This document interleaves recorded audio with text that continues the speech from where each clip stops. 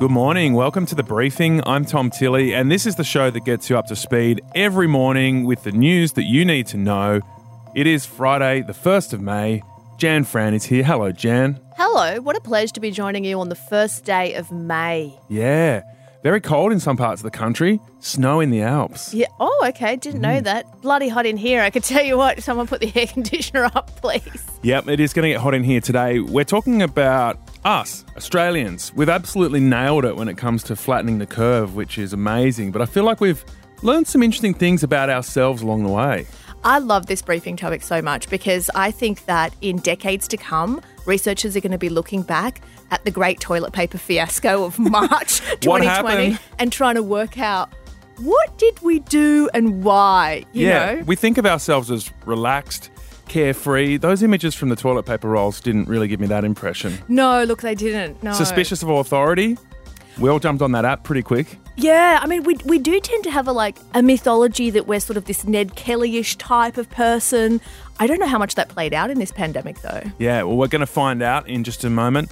Who are we and what did we learn about ourselves as a nation during the time of Corona? All right, before we get to that, let's find out what else is going on in the world today.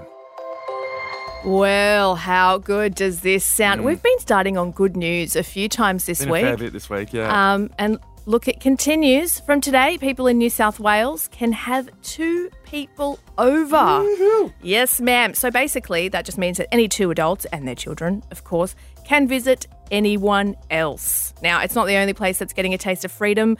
From midday, public pools and golf, they are back on the cards in the NT. So if you're an avid swimmer / golfer living in the Territory, good for you. Pubs are also going to reopen, but in 2 weeks' time. Yeah, that's in the Northern Territory. You do feel a bit like Santa Claus giving out presents with this little news update. There's so much good news. It just feels so joyous, so merry. From tomorrow, Queenslanders are allowed to go out just for fun. They can drive 50 k's from home, ride a motorbike, go shopping, or have a picnic. I love how it's just for fun. You don't even need a reason. It's just to have fun. South Australia hasn't officially announced any changes yet, but The Australian is reporting that it will be the first state to drastically wind back its rules and return to life as normal. But this is likely to happen by May 21, so South Australians are just going to have to hold on for another 3 more weeks or so.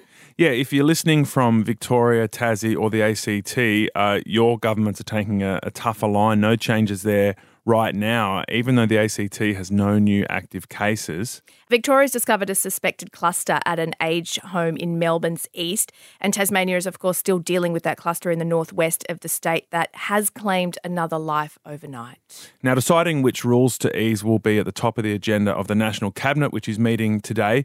It's also working out how the NRL and community sport will be able to get back on their feet again as well. Yeah, now we gave you a lot of info about all of the states and territories. So some of the stuff that's happening in the NT is different to New South Wales, different to Queensland. So just make sure that you keep on top of whatever your state and territory is doing and don't do anything illegal. Yeah, take the lead from your state premiers or chief ministers.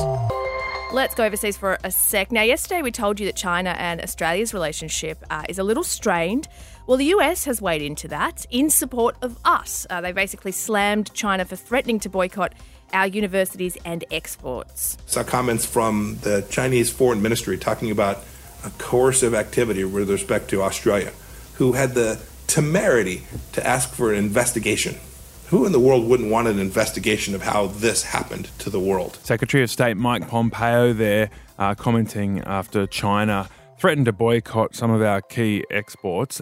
Julie Bishop, our former foreign minister, has weighed in. She says we all need to relax. I think we should scale down the rhetoric, more calm and quiet diplomacy, so that we can understand more about this virus, how it got into human populations and whether decisions could have been taken that would have prevented its spread. Julie Bishop there speaking on the ABC. I think she's right in a way.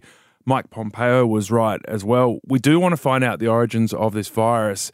Again, it's about how we do that. And I wonder with all these words flying around, all this rhetoric, whether it's just words, and that really when it comes down to it, market forces determine how much Aussie beef they buy. If they can get enough of it at a good price, they're going to buy it. If our unis are the best, they're going to come here and study here. I don't know if a politician shooting his mouth off is really going to shift those kind of markets. Yeah, I guess it depends how bad they get, or if there's another country with better universities that they go to. There's a Twitter controversy out of Victoria. Victoria's Deputy Health Chief Officer has gone viral, not exactly in a COVID sense, but she compared the coronavirus to the arrival of Captain Cook. Yeah, now I should say that she did this yesterday, and yesterday marked the 250 years since Captain Cook landed. So topical.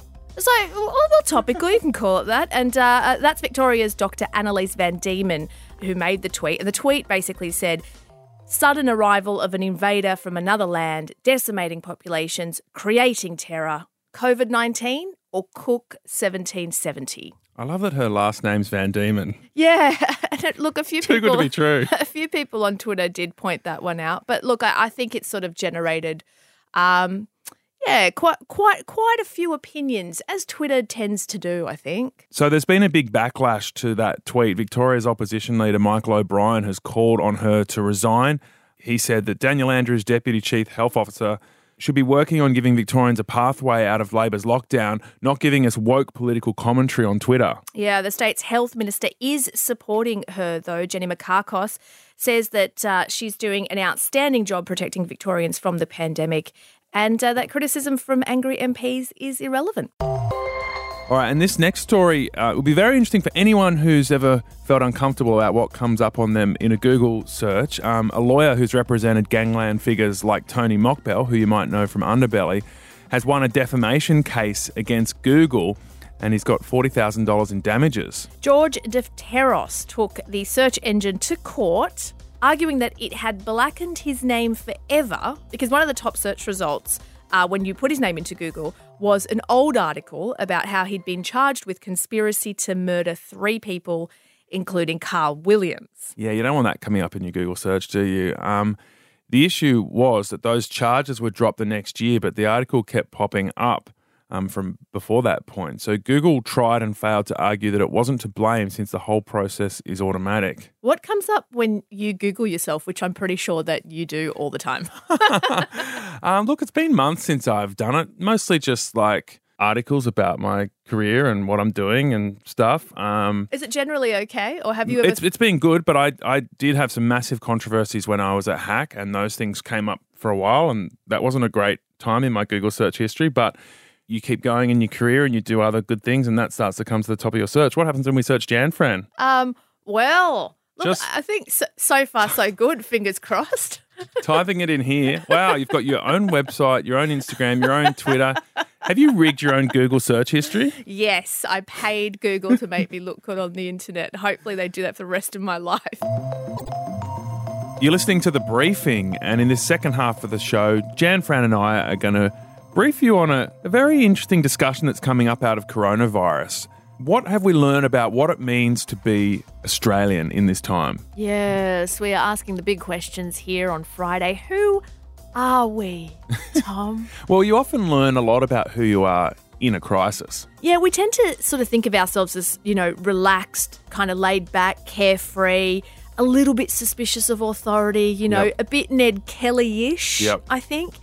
But are we actually any of those things? It's now been downloaded by nearly 2 million Australians and has broad political support. Some of our most popular beaches are tonight again closed to the public after hundreds of people were caught breaking the rules. A Bankstown mother and daughter have been charged after a fight over toilet paper in Woolworths. 3 women became involved in a toilet paper tussle. I just want 1 pack. No, not 1 pack. I can't be more blunt about it. Stop it.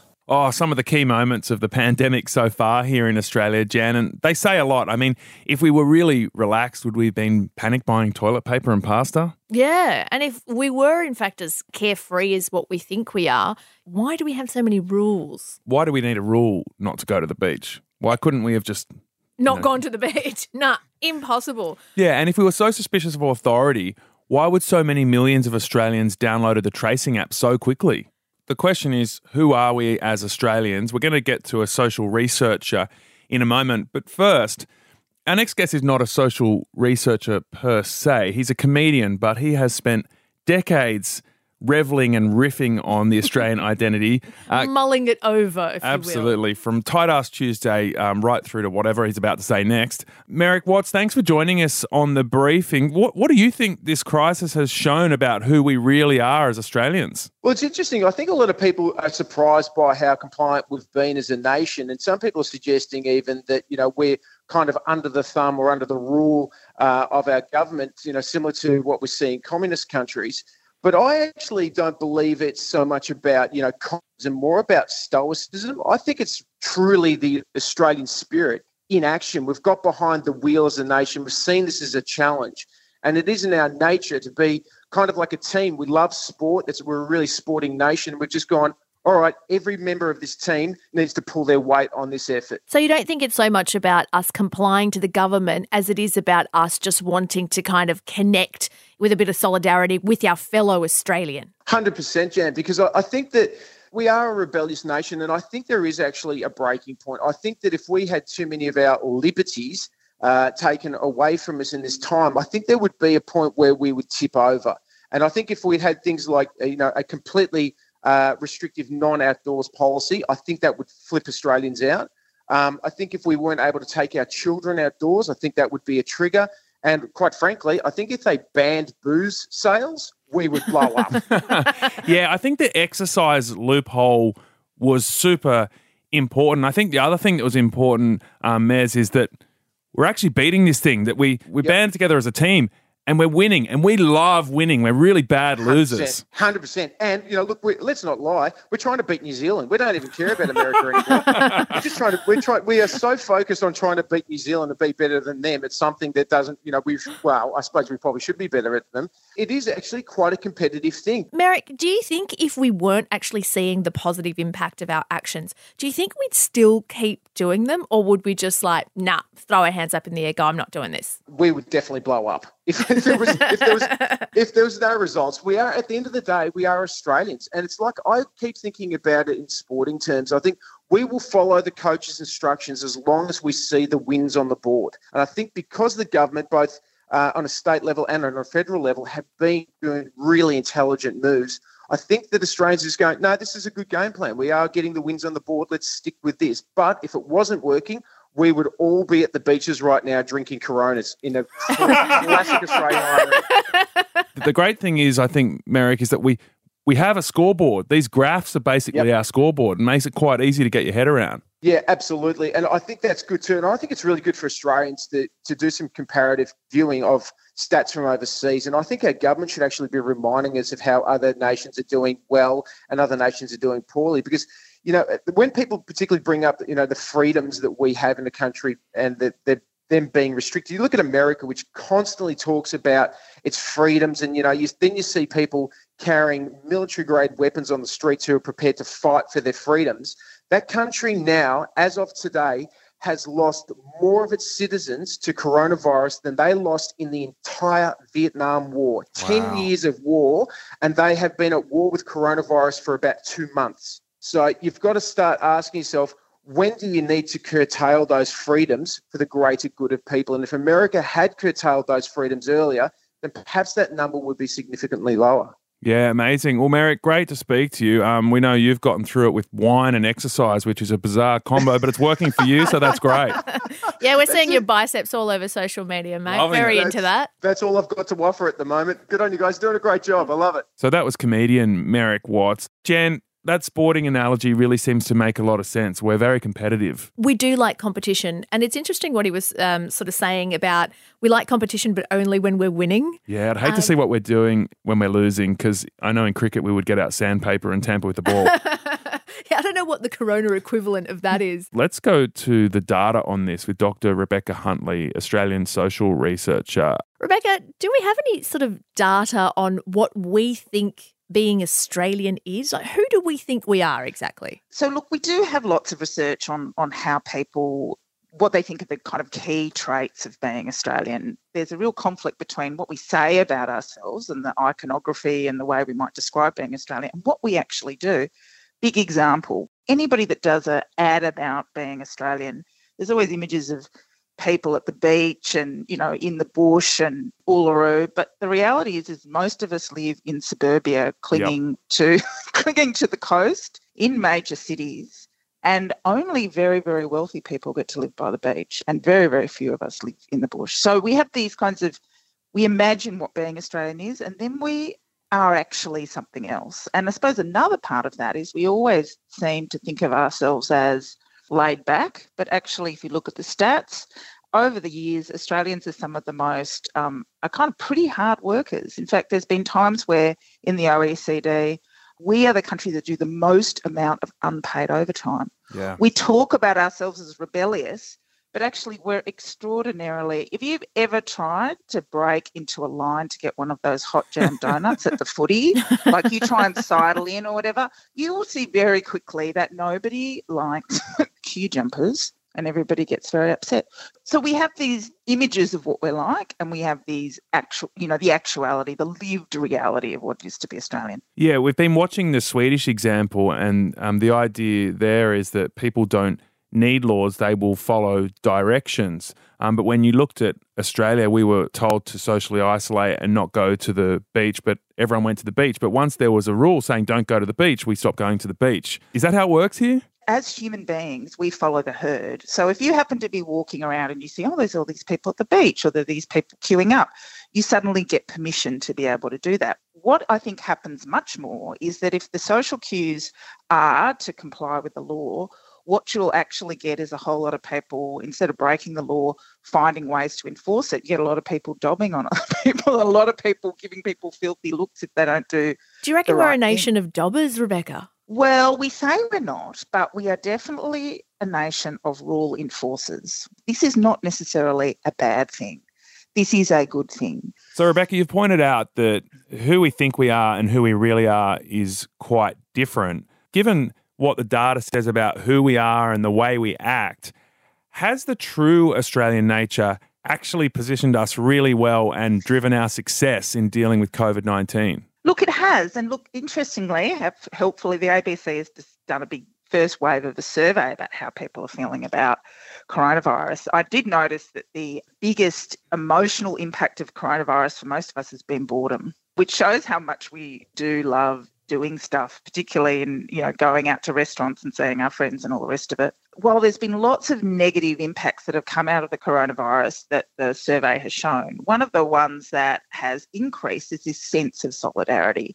While it's anecdotal, we are seeing some really interesting stories about neighbourhoods coming together, people checking in on each other. Love that. I'm glad to see that we're doing so well. Rebecca Huntley, thanks so much for joining us. Thank you for having me. That was social researcher Rebecca Huntley there talking to us, and really interesting that we think we're one thing and it turns out that maybe we're actually the opposite of the thing. Which has worked out well in this scenario. There's a part of me that's really glad that we're actually not these kind of renegade anti-authoritarian people who have downloaded an app and who do follow rules because, as you say, it has absolutely worked out in our favour here. That idea of competition, I think it's going to stay with me for a bit. I'm going to mull over that this weekend, the idea that we love competition so long as we're winning. And I'm really glad that we're doing really well in this pandemic. But I do wonder, if we weren't doing as well, I wonder where we'd be. All right. Thank you very much, Jan. That was a fascinating conversation. Yeah, pleasure.